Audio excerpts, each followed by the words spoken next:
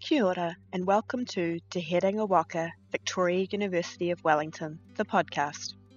On Thursday the 25th of February, an online panel discussion took place focusing on London-based entrepreneurs and the impact of the pandemic on entrepreneurship.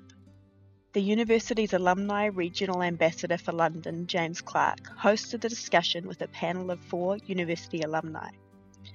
The panel was made up of Todd Nicholson, founder and director of Beer at the New Zealand Beer Collective, Stu McKinlay, founder and creative director of Yeasty Boys, Jesse Healy, digital marketing consultant and founder of Webtopia, and Tubbs Wanagasakera, founder of Sacred.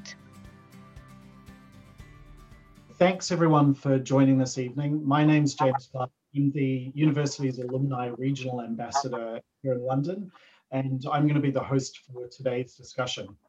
So I think jumping in, let's start with our first question, and really one for all of the panelists. Did you always have a desire to set up your own business? And how did you know when you had the right idea? So let's start with that. Any particular one of you want to start with that question? Maybe Todd?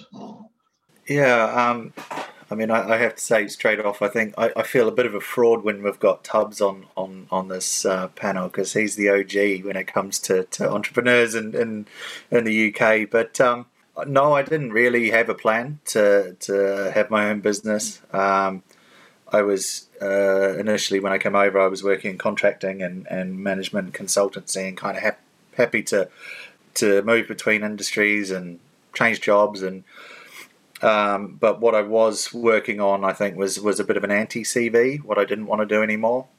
And I think, I got to the point where I was in change management, so that meant a lot of reorgs, a lot of downsizing, a lot of less than positive stuff, I suppose. So I did feel I needed a bit of a change, and the catalyst was probably being emotionally, mentally, physically sort of fed up with my former existence. So I've never really liked having a boss or taking instructions. So an opportunity came along to work in beer, which was kind of more serendipitous, I suppose, than a specific idea. But and as I started working in beer, I was working primarily in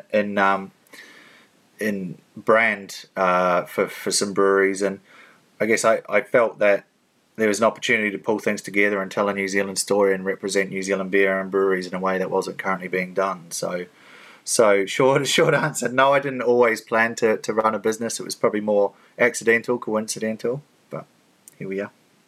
Yeah, I was sort of the same. It was sort of accidental. So I always worked, I always had this career working in digital marketing, and I really liked what I did, digital marketing, but I would just get bored over and over and over, and I could never stay in the same company for more than a year. I forced myself to once, and it was the worst idea ever. I was so bored. But eventually, the thing that gave me the push was that I got made redundant twice in a year, and the second time I got made redundant, I was actually 7 months pregnant. And so I couldn't go get another job because no one would hire me when I was 7 months pregnant. So I just started freelancing right then and there whilst pregnant. And then once I had my baby, I was like, oh, there's quite a lot of freelance work out here. And from there, it all blossomed into my agency. So the freelance work grew so much, and there was stuff I didn't want to be doing myself. So I then started the agency. But yeah, the catalyst for me was actually the double redundancy in a year. So that gave me the push I needed to realize I just need to rely on myself now, because nothing is certain. Cool. Thanks, Jesse. Tubbs, maybe you want to go next, particularly the intro that Todd gave you as well. Yeah, sure. Thanks for that, Todd. I think from my perspective, I think after I graduated from Vic, I was quite lucky to get the job at Fisher & Paykel. I think when I did that project, it was a sponsored project. And at the age of 23 or 22 or 23, when I got that, it was a dream project to get the distro. And so spending 3.5 years designing that, launching that, it was pretty out there to sort of tick off the box of CV of designing stuff that, and in a strange way, I sort of fulfilled a dream of something quite cool quite early. So when I came over to Europe, I went to the US to did some work for Nike because the guy who worked at Fisher & Paykel before me took on the job at Nike, and he's now director of design there. And so I sort of did some sort of freelancing work for them, then came to Europe, and I thought, no, I was racing cars, and I knew I was quite good at putting teams together and fundraising on my own. Even while I was at Vic Uni and Fisher & Paykel, I put my own team together. So over here, I was quite good to slip into the commercial side. And then I sort of got into that industry. And so for me, I was never driven by sort of the prospect of a title or making money. It was just passion driven. I love being in motorsport. I love design. Putting the two together, being as a commercial director, putting deals together was what I loved, and being at trackside at races and managing like a rider called Aaron Slide, who was obviously a New Zealand legend, who became a friend of mine over the late 90s. So I started managing him towards the end when he transitioned to cars.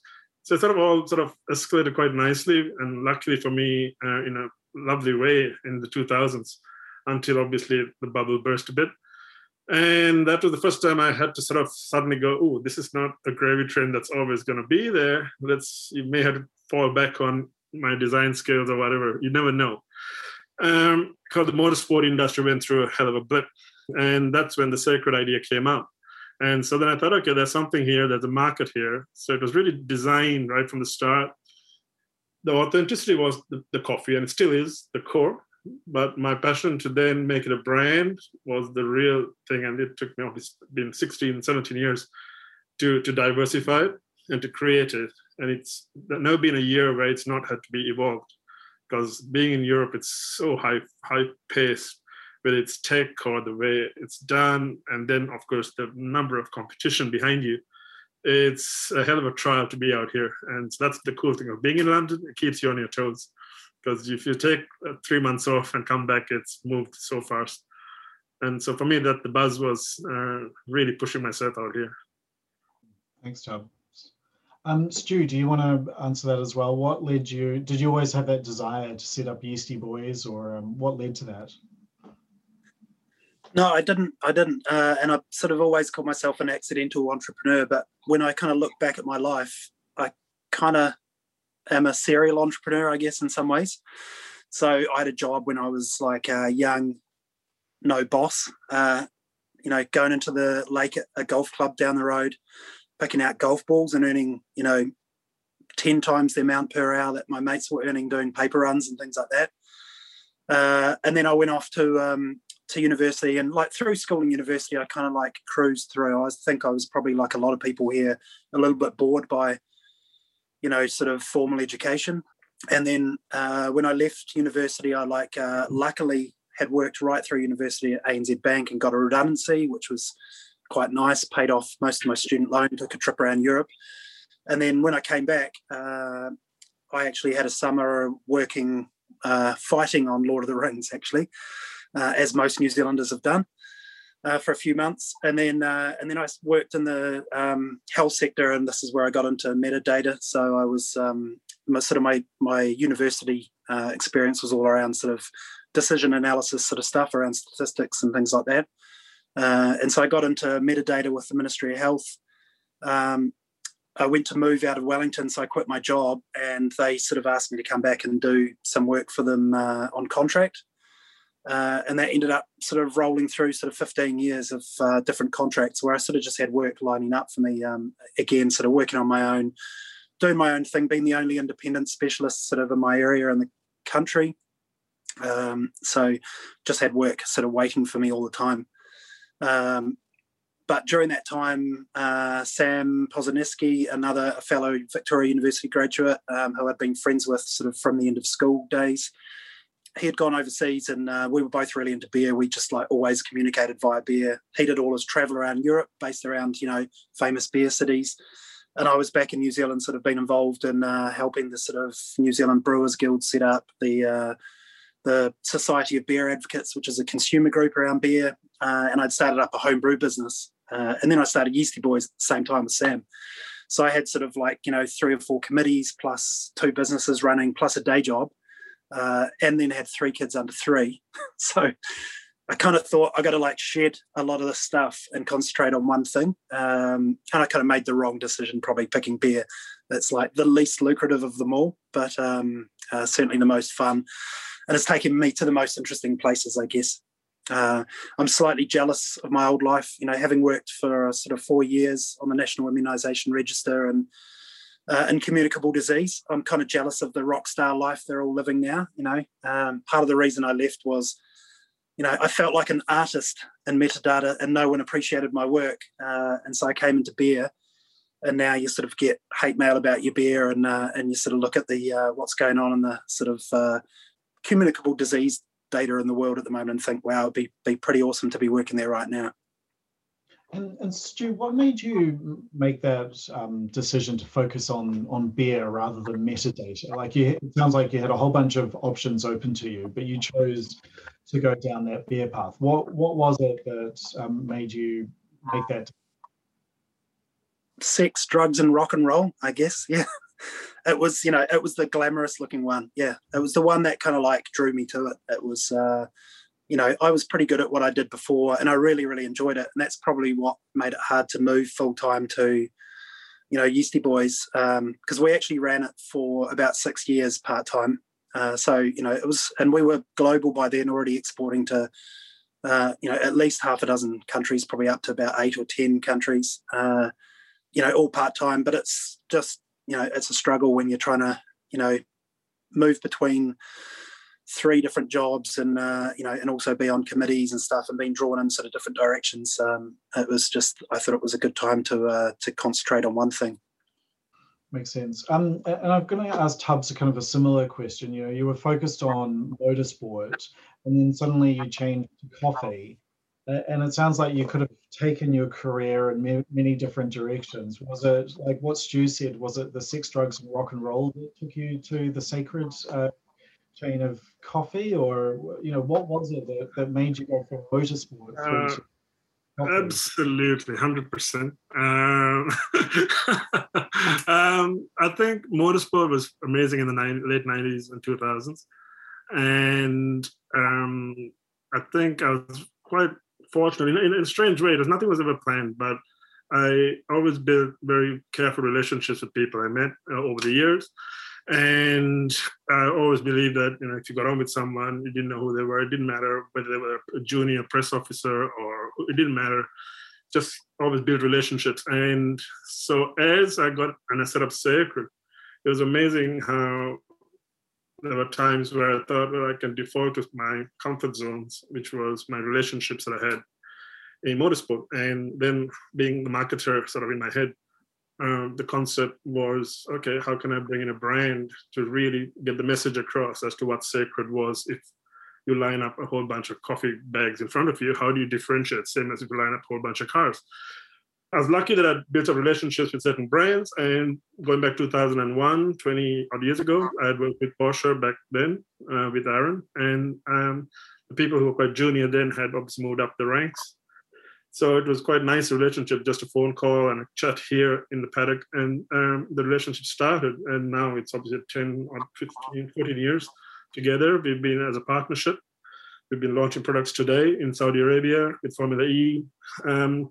But the buzz for me was I sort of was quite lucky. I'm still single, and I loved the travel. I loved that I was able to make, over time, I managed to make 4 or 5 years of Sacred. After the hard grind of it, I was able to bring the motorsport element back into it and make it part of the brand and the marketing and the whole platform. So I brought the good parts of my lifestyle, where I didn't have to get up at 7 o'clock, put a team outfit on, be sober, or put a lot of ice cream and turn up to meet guests. Instead, I turn up as a sponsor, which means you can rock up whenever you feel like it, and then start selling the product. So I worked out to flip it in my favor, but in the environments that I loved, I was comfortable in, and do what I did. So I sort of created a lifestyle around my brand, but with still an objective of being a business. Makes sense. And it sounds like you were able to bring in a lot of that design experience that you had, kind of just transferring from one industry to another. Yeah, that's one of my things I'm still meticulous about. Just before this call today, an hour before this, I just signed off on a new livery for esports, for iRacing, for their Circuit brand because they use it on multiple countries for platforms. But I'm still with all the designers before I approve. The championship starts in about an hour's time now. I sign off all the liveries, so I'm still very particular as to how the brand is used and which drivers can or people can use it. So the last thing you want is like a 12-year-old driver who's going to flip the car and just it can destroy your brand within seconds. So that's I'm meticulous about still the brand and the design to this day. I love it. It's fantastic. You can combine those things. So I want to move on to the next question that we've got, which is talking about the process of getting your businesses established. And I think particularly it'd be good to hear about some of the challenges and adversity that you had to overcome in setting those businesses up. Anyone feel particularly going first around that question? Jessie, maybe tackle that. I mean, I'd have to say it was pretty easy. I just registered my company and then I just started operating, and then I started using freelancers, and then I reached a point where freelancers were driving me nuts. So I started hiring full-time people. I only really started hiring full-timers this year after the pandemic hit, funnily enough.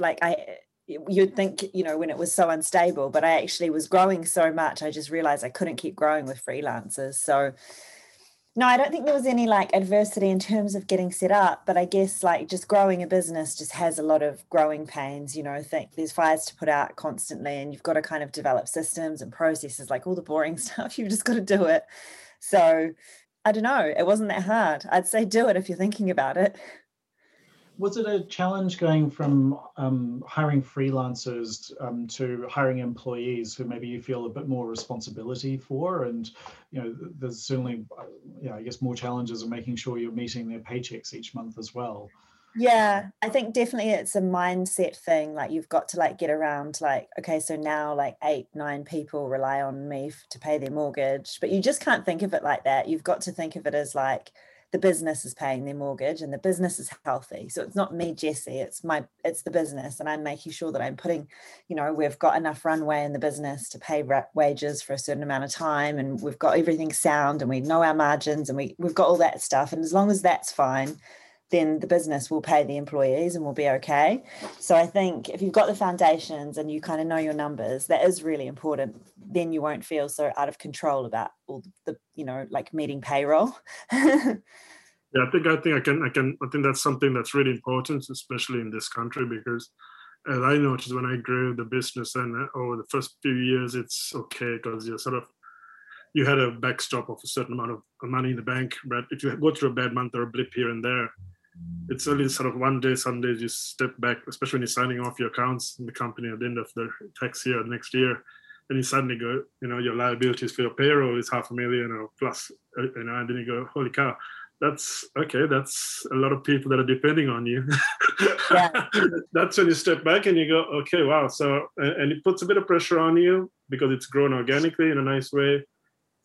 And then, of course, unfortunately, if we now would fast forward to where we are today, the flip side of the furloughs and redundancies and everything else was quite heartbreaking. And in my case, I had to put a very clear, because I'm very close to my staff, always have been.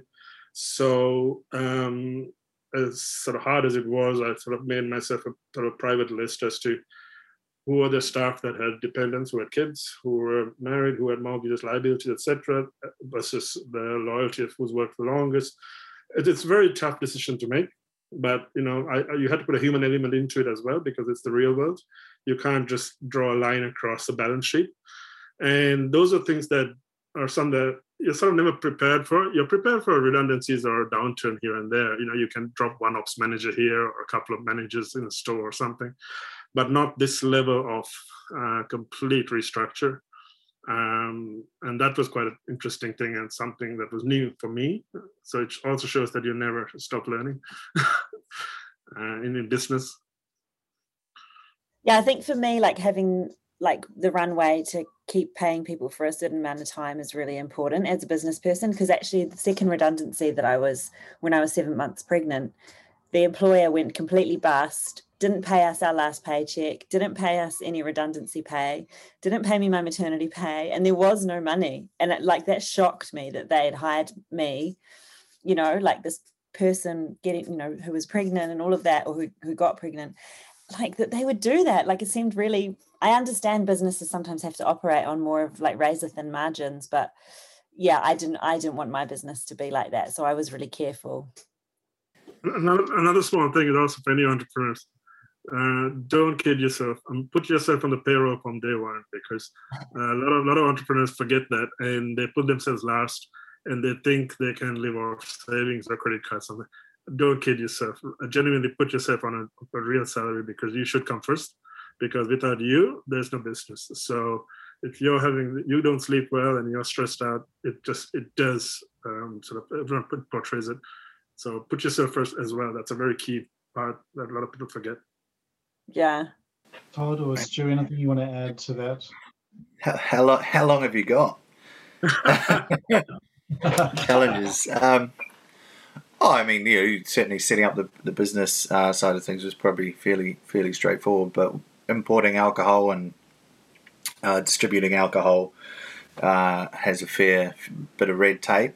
But we kind of, Stu at Yeasty Boys and myself were doing it really at the same time in terms of as an importer distributor and as a brewery over in the UK. So, but I would say that the last few years have had a fair amount of challenge, getting the suppliers right, getting the beer right. We work on a 3 to 6 month planning cycle of breweries brewing the beer, shipping and releasing in market. So seismic changes in taste, like everyone going from bottles to cans in a very short space of time, was pretty significant. But the most obvious challenges would be the vote to leave the UK, for the UK to leave the EU, which had a huge impact on currency, which meant the beer that I had on terms I had sold for less than I was paying for it, essentially, and then obviously the instability that came with that. We export still 50% of the beer we bring into the UK. We export back out again, most of that into Europe. So I would say the first 3 years were probably more challenged than wins, but I've said this a few times, and the worst days of this job and this business are better than the best days of my previous career, because I'm doing something I love. I work in New Zealand beer. I get to talk about New Zealand beer. I mean, it's not, that side of things is pretty easy. And worst case, if the business goes belly up, I can hide in a bunker somewhere and drink lots of barley wine and drink all the good beer that I've got here. But no, I think starting a business without really knowing the industry, without really, it was not really a clear plan, but having a lot of passion for what I was selling. But yeah, I no end of challenge. But I think in some ways, I suppose that's what makes you. That's what gives you a USP as well. If you can overcome it, lots of others can't. So, but no, plenty of challenge. That's for sure. I think there's one question that's come in, which is there value in the wait and see how things are going? And I think maybe the spin I would put on that is, how do you know when the right time is to expand your business? Whether it's taking on another employee, or Tubbs, opening up another store, or, Todd kind of making that decision to expand into actually brewing your own beer. It'd be good to kind of get a feedback from you guys, around how do you assess that right time to make that next step in growing your business? In my case, I think right now everything is a blank slate. Is the way I treated it from around May last year. So around May last year, when things started to go what I call kind of crazy, I decided, based upon sort of various feedback of people, that I had to redo the entire model of what the future was for Sacred. Now, I was quite lucky that the brand had 15 and 16 years of traction, and it had credibility, it had marketplace, we had great clients globally. So for me to restructure it and take away the parts that I felt were going to be obsolete was in some ways easy, but still it comes with a cost.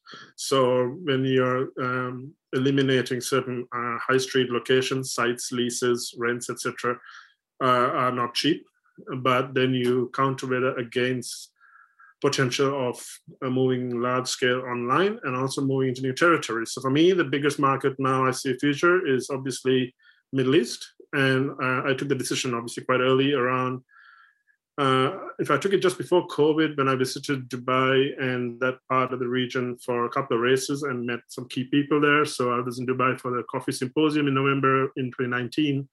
2020, February, I was there just before COVID for the 24 hours. And I started to go into looking at Dubai anyway before this happened.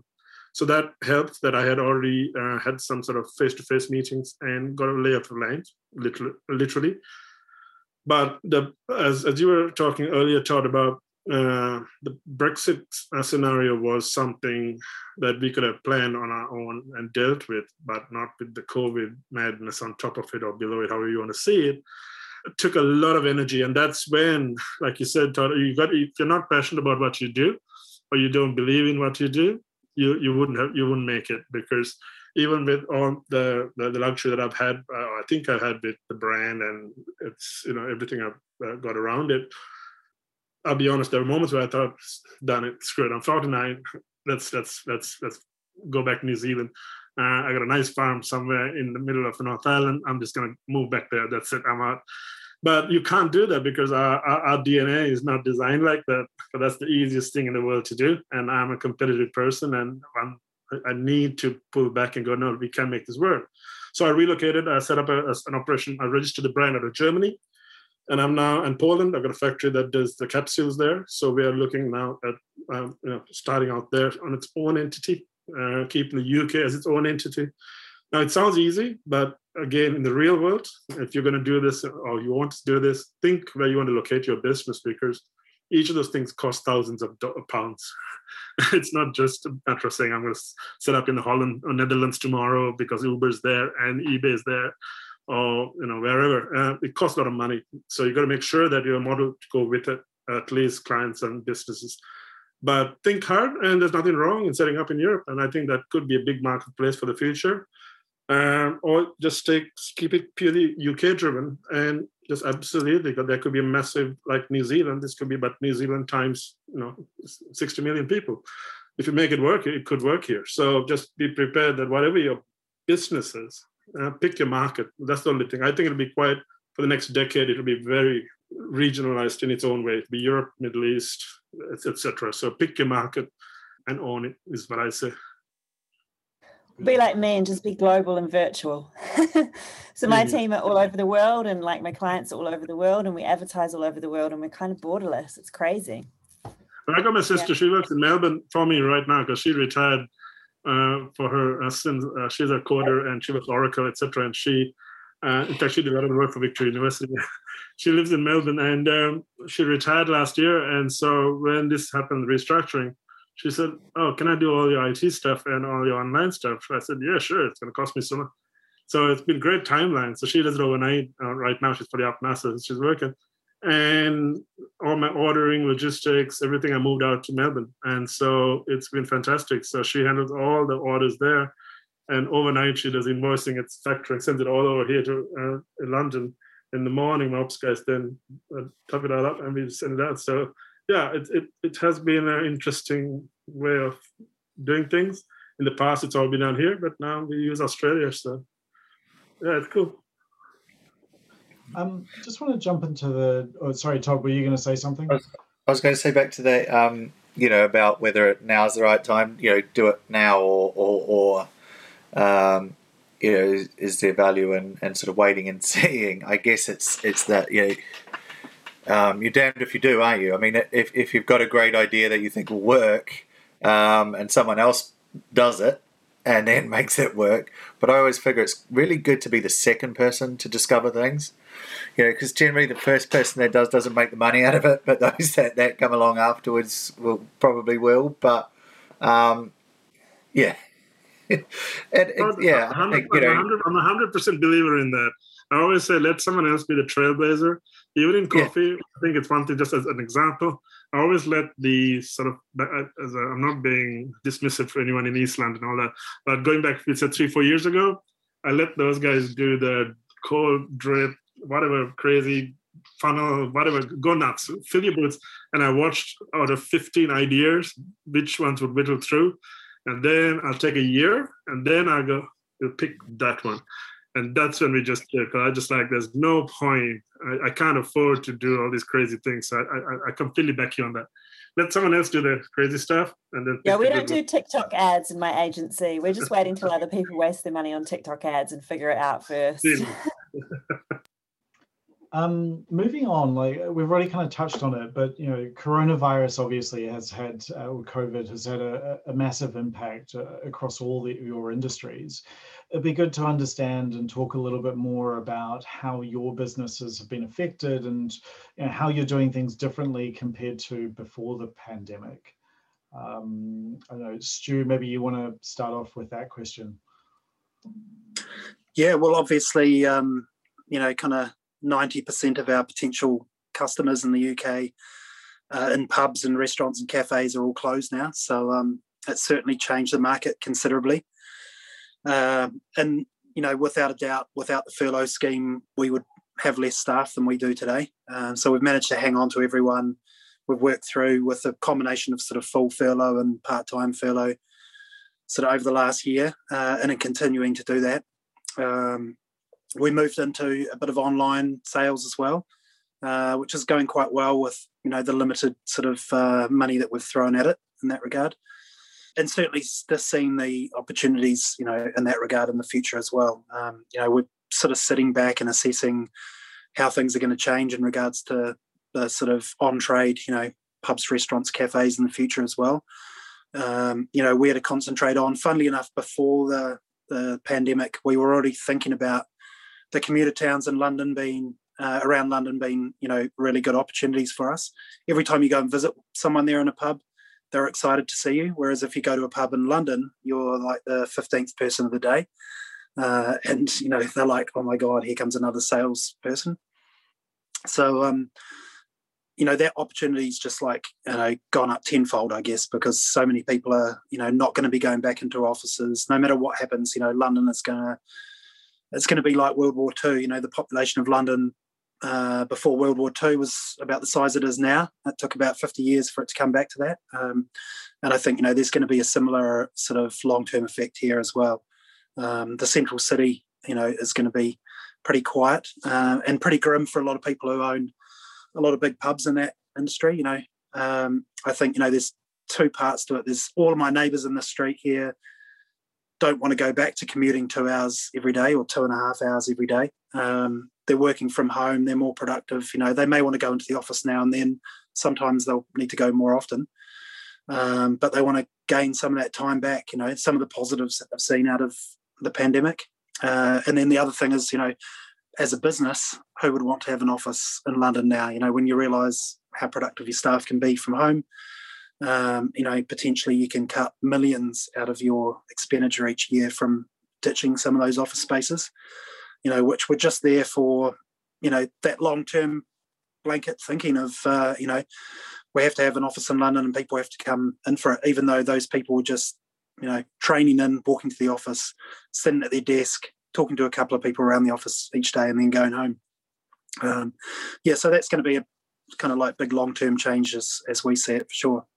Yeah, it's funny. I built my business to be virtual. So I launched the agency 2.5 years ago as a virtual agency, so not to have an office. And then COVID hit and like the world caught up with me. But it's interesting because I think it's helped us for people to understand our business model better. I think some people would have been resistant to an agency that didn't have an office, whereas now they don't even know that we don't have an office because there's no question. They just expect to see a living room behind you or whatever.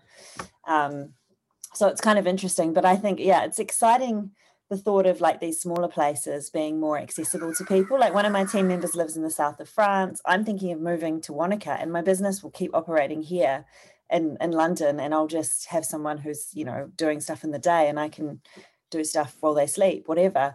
But I think it's exciting that COVID's kind of opened up that side of things.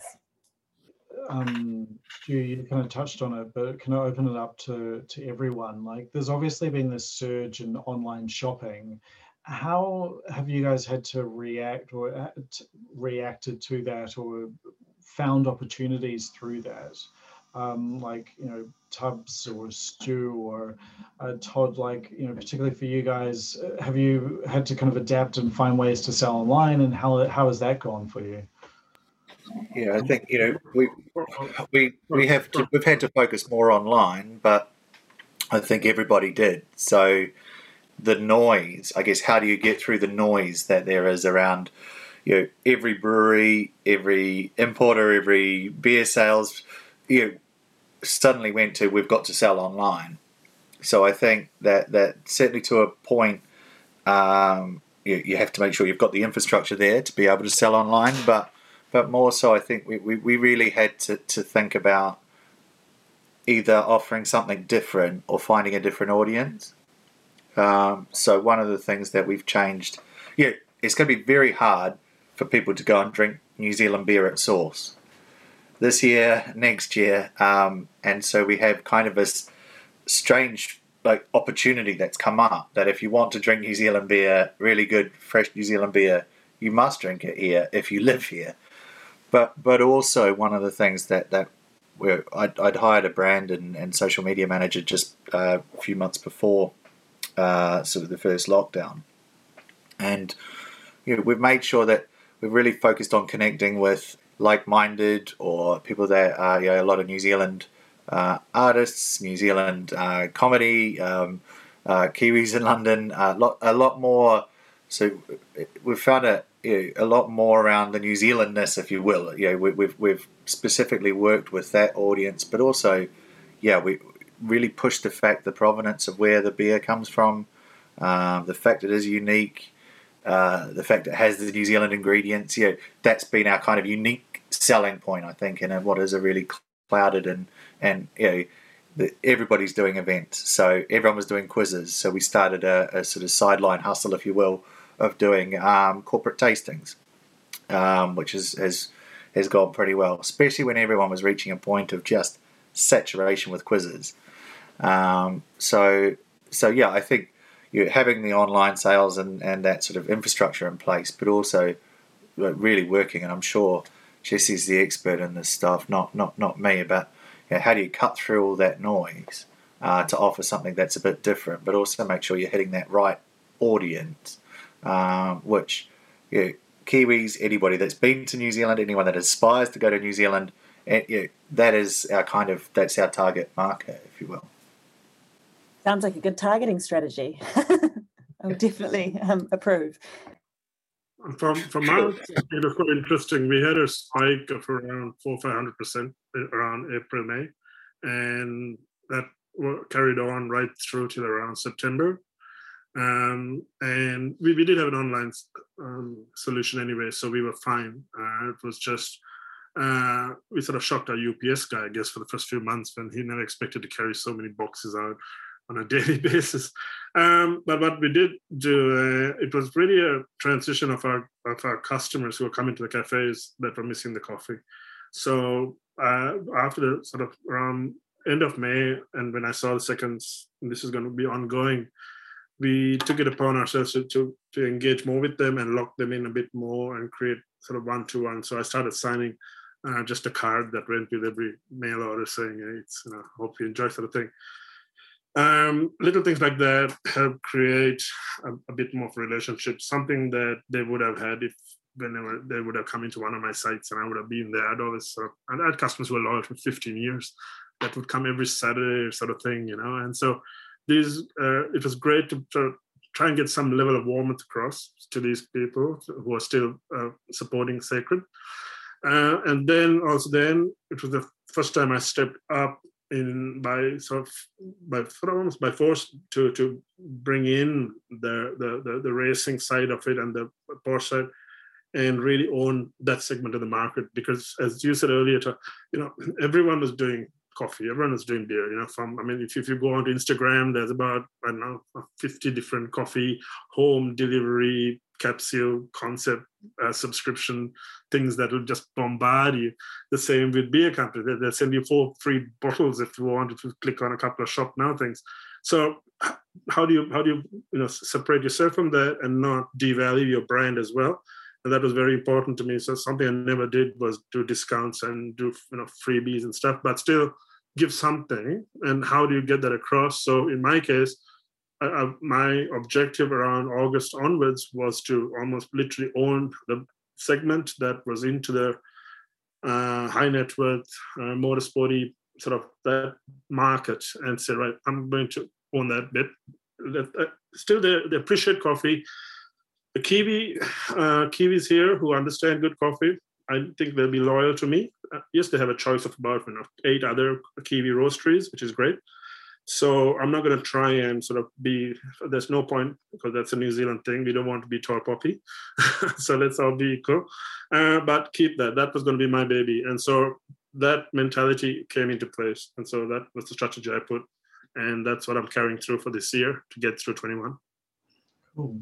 Look, I'll ask one more question and then we'll jump into some of the Q&A. And I know there are a few questions already waiting, but just one more question. Look, if we look kind of 12 to 24 months ahead, once we're out of lockdown, like what does the future hold for each of you? Aside from, Jesse maybe moving to Wanaka, what are what are the opportunities that you see emerging in the near future?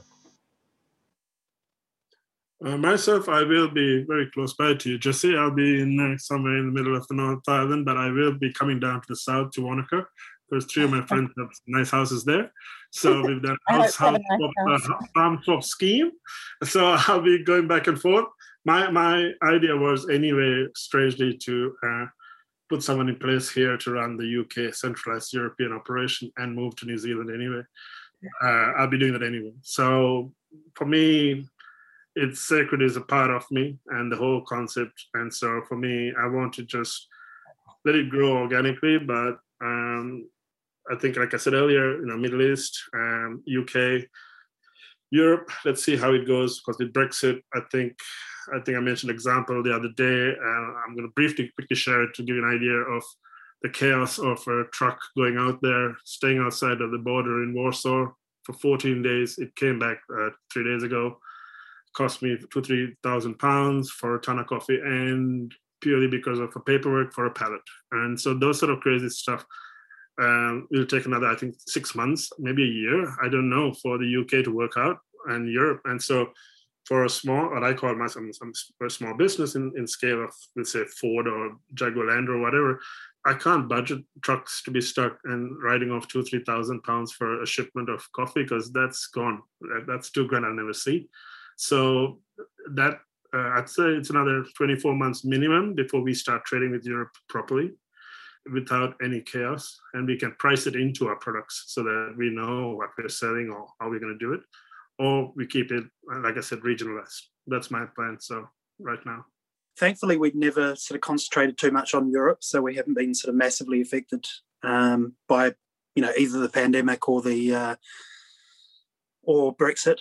But certainly, we're hearing little things in the industry, and there's a lot of kind of like a lot of ideas of things that people think you need to do now that you don't actually have to do for another 18 months and all sorts of stuff like that. So, it's, I guess the nice situation for us is that all of our stuff is sold ex-works. So the importer comes and picks them up from us, and they take all the risk, and they manage all of the sort of paperwork and everything from that side of things.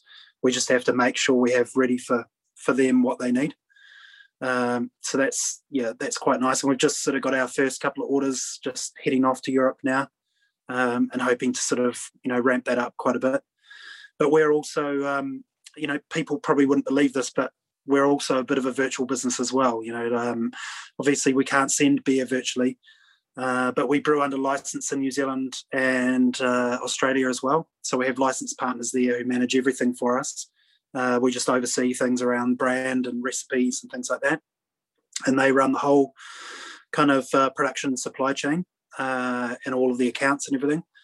And we've already been looking at that in Europe as well. So I was down in Germany November 2019 to talk to a person there about potentially brewing in Germany, because again, they want bottles there rather than cans. Like Todd mentioned earlier, everyone here moved to cans, but in many parts of Europe, especially the sort of traditional beer drinking places, they definitely prefer bottles, and they've got the big returnable bottle system and things.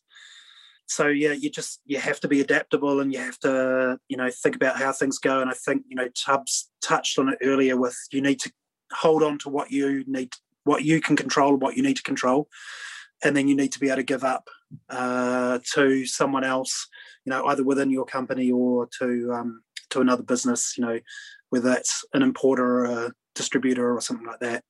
The ability to do stuff, because in the end, as Todd will attest, making all the web sales from your own home ends up with RSI when you're not cut out for it like young kids are these days, making up boxes of mixed beer. Cool, thanks, Stu. So let's jump into some of the questions. So the first one is from James Gribben, which is, with taking the jump from the safety of employment to starting your own business, how drastically, if at all, did you have to change your lifestyle to manage that initial period of instability?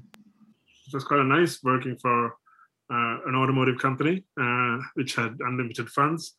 And when I took the decision to leave at the time, it was BMW MG Rover. In 2004 or 3 or 4, I took a year out to travel and went to Ibiza, and most of Sacred was conceived out in the summer in 2004 in Ibiza. And I've been going to Ibiza for 20 years. This is my 21st year that I haven't been there.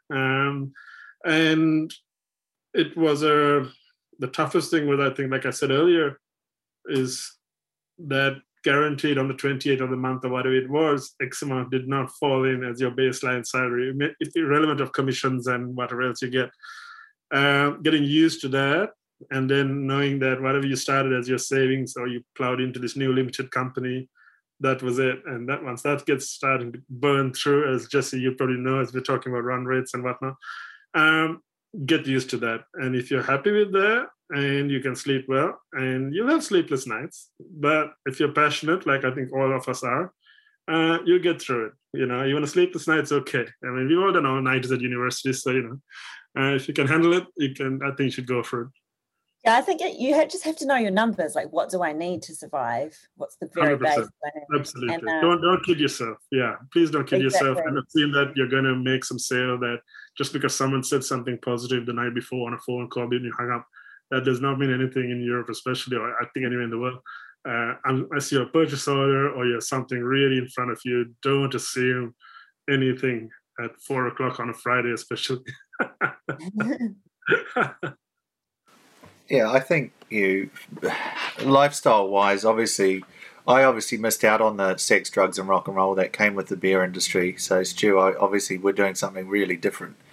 But I think for me it was actually lifestyle was a big part of wanting to run my own business. And I've always worked hard and long hours, but I found that those hours were excessive and I wasn't doing something I loved, and I wasn't spending enough time at home. And I think that the flexibility that comes with running the business, even though you do work hard, obviously, and it is sometimes hard to put the laptop down, but I would say from my perspective, the lifestyle certainly has been better.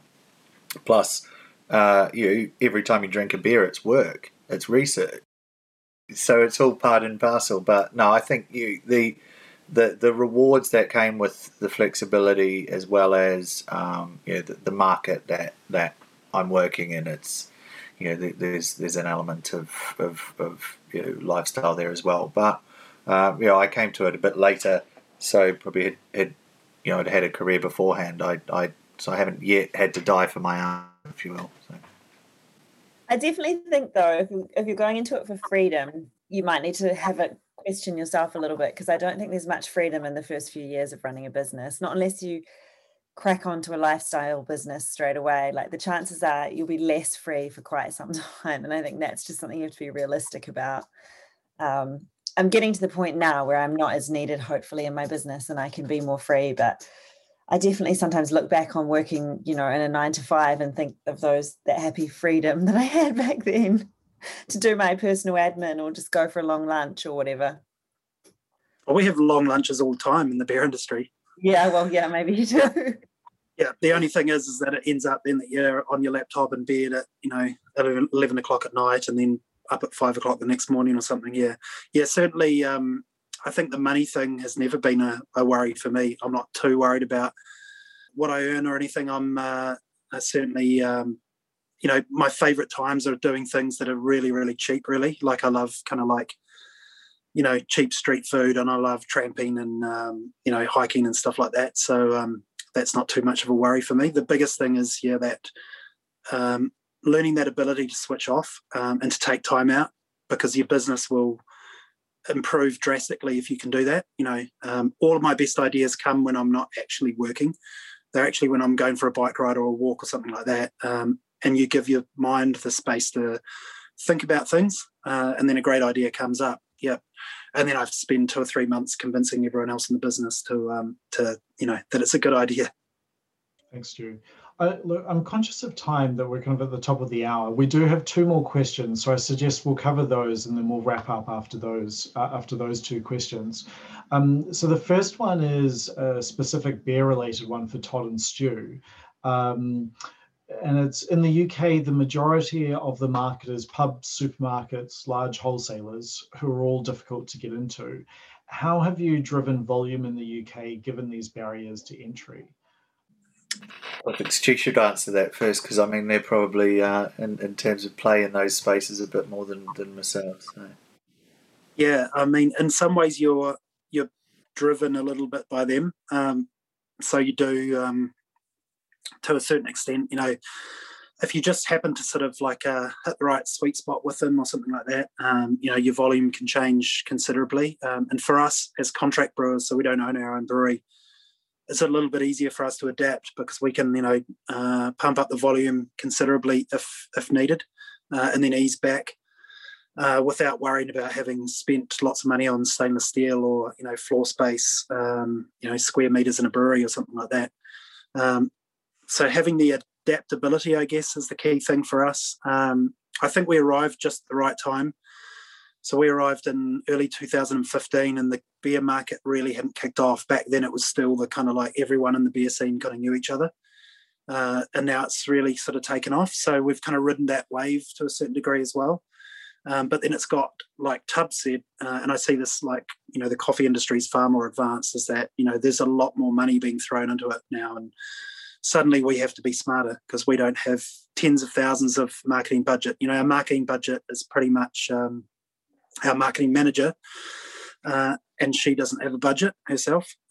She does have a little bit of one, but it's very much the sort of number 8 wire, mentality of, thinking on your feet. What can we do? How can we connect with people who we think, would like to buy our beer? Who are the people who are like us, in the right sort of age bracket, the right kind of, target audience, I guess, but also who are sort of, socially conscious, like our team all are, and our businesses as well. And how do we reach them and how do we interact with them? More importantly, and unlike Tubbs, we do a little bit of discounting, but we certainly, the big thing is the personal approach for us as well.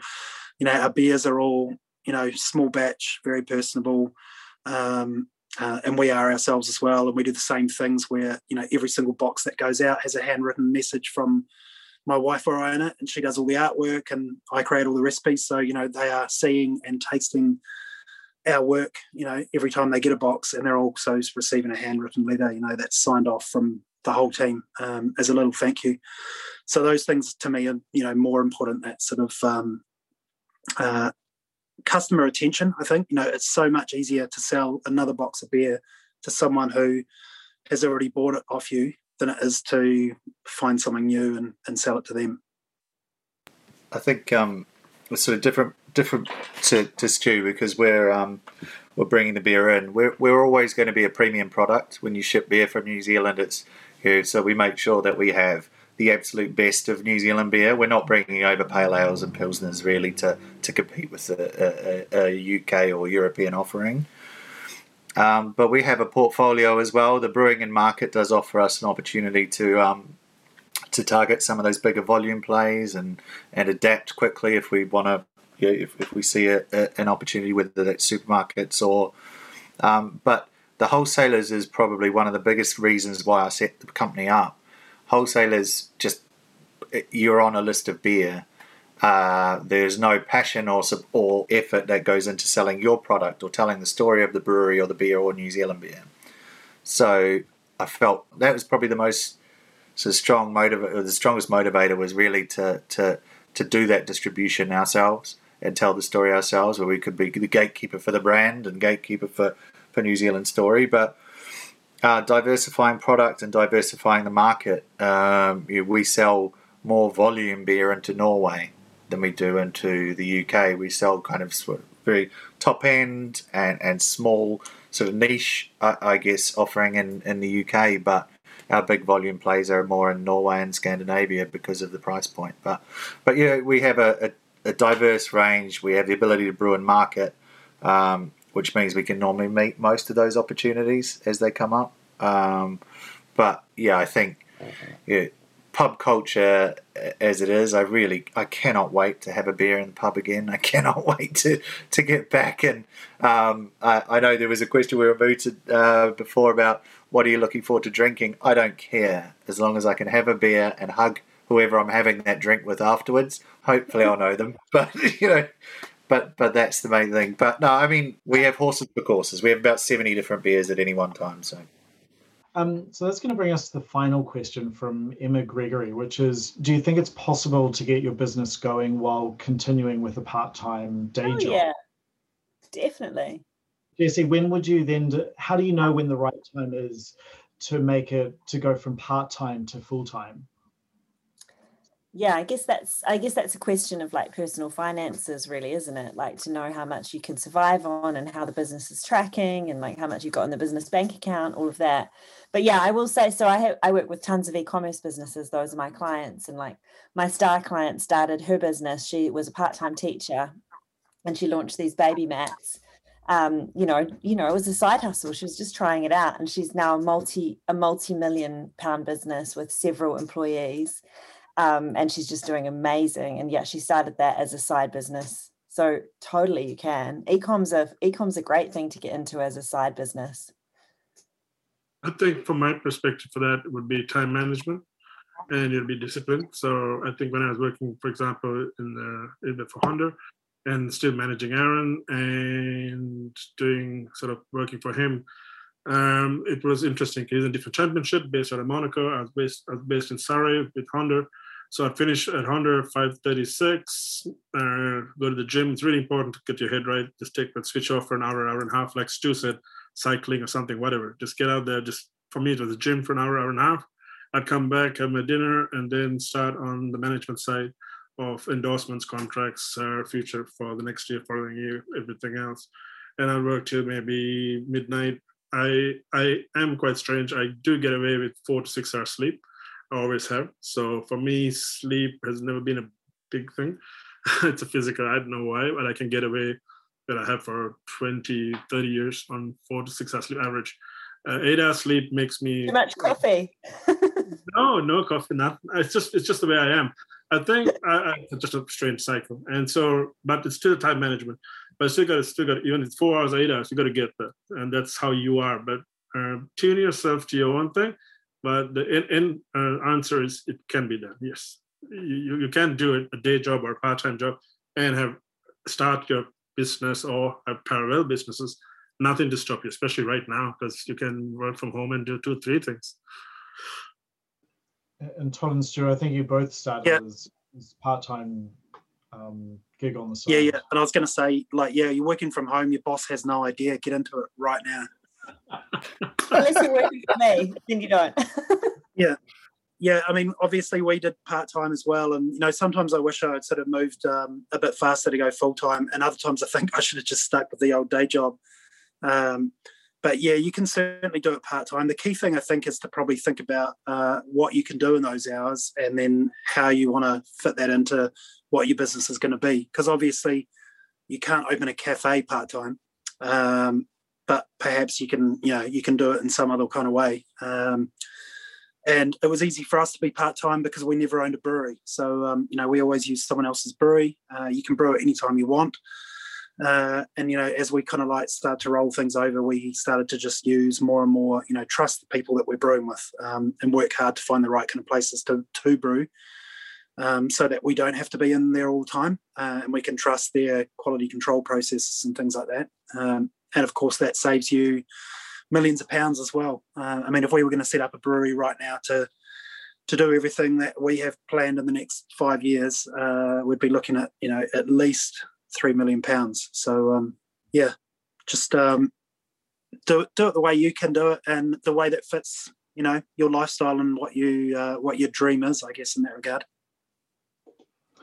That seems like a great place to wrap up our discussion. So, for everyone who's listening, first, thank you for joining. Second, if you do have aspirations to go run your own business, now's the right time to go do it. So, thank you to everyone for joining, and particularly a big thank you to Tubbs, Jesse, Todd, and Stu for joining us as well. It's been a really good discussion. So thanks and take care. To stay up to date with our latest podcasts, subscribe using your preferred podcast provider. Thank you to Te Koki School of Music alumni Stephen Patton and Kenyon Shanky for the use of their music. From Te Herenga Waka, Victoria University of Wellington, haere rā.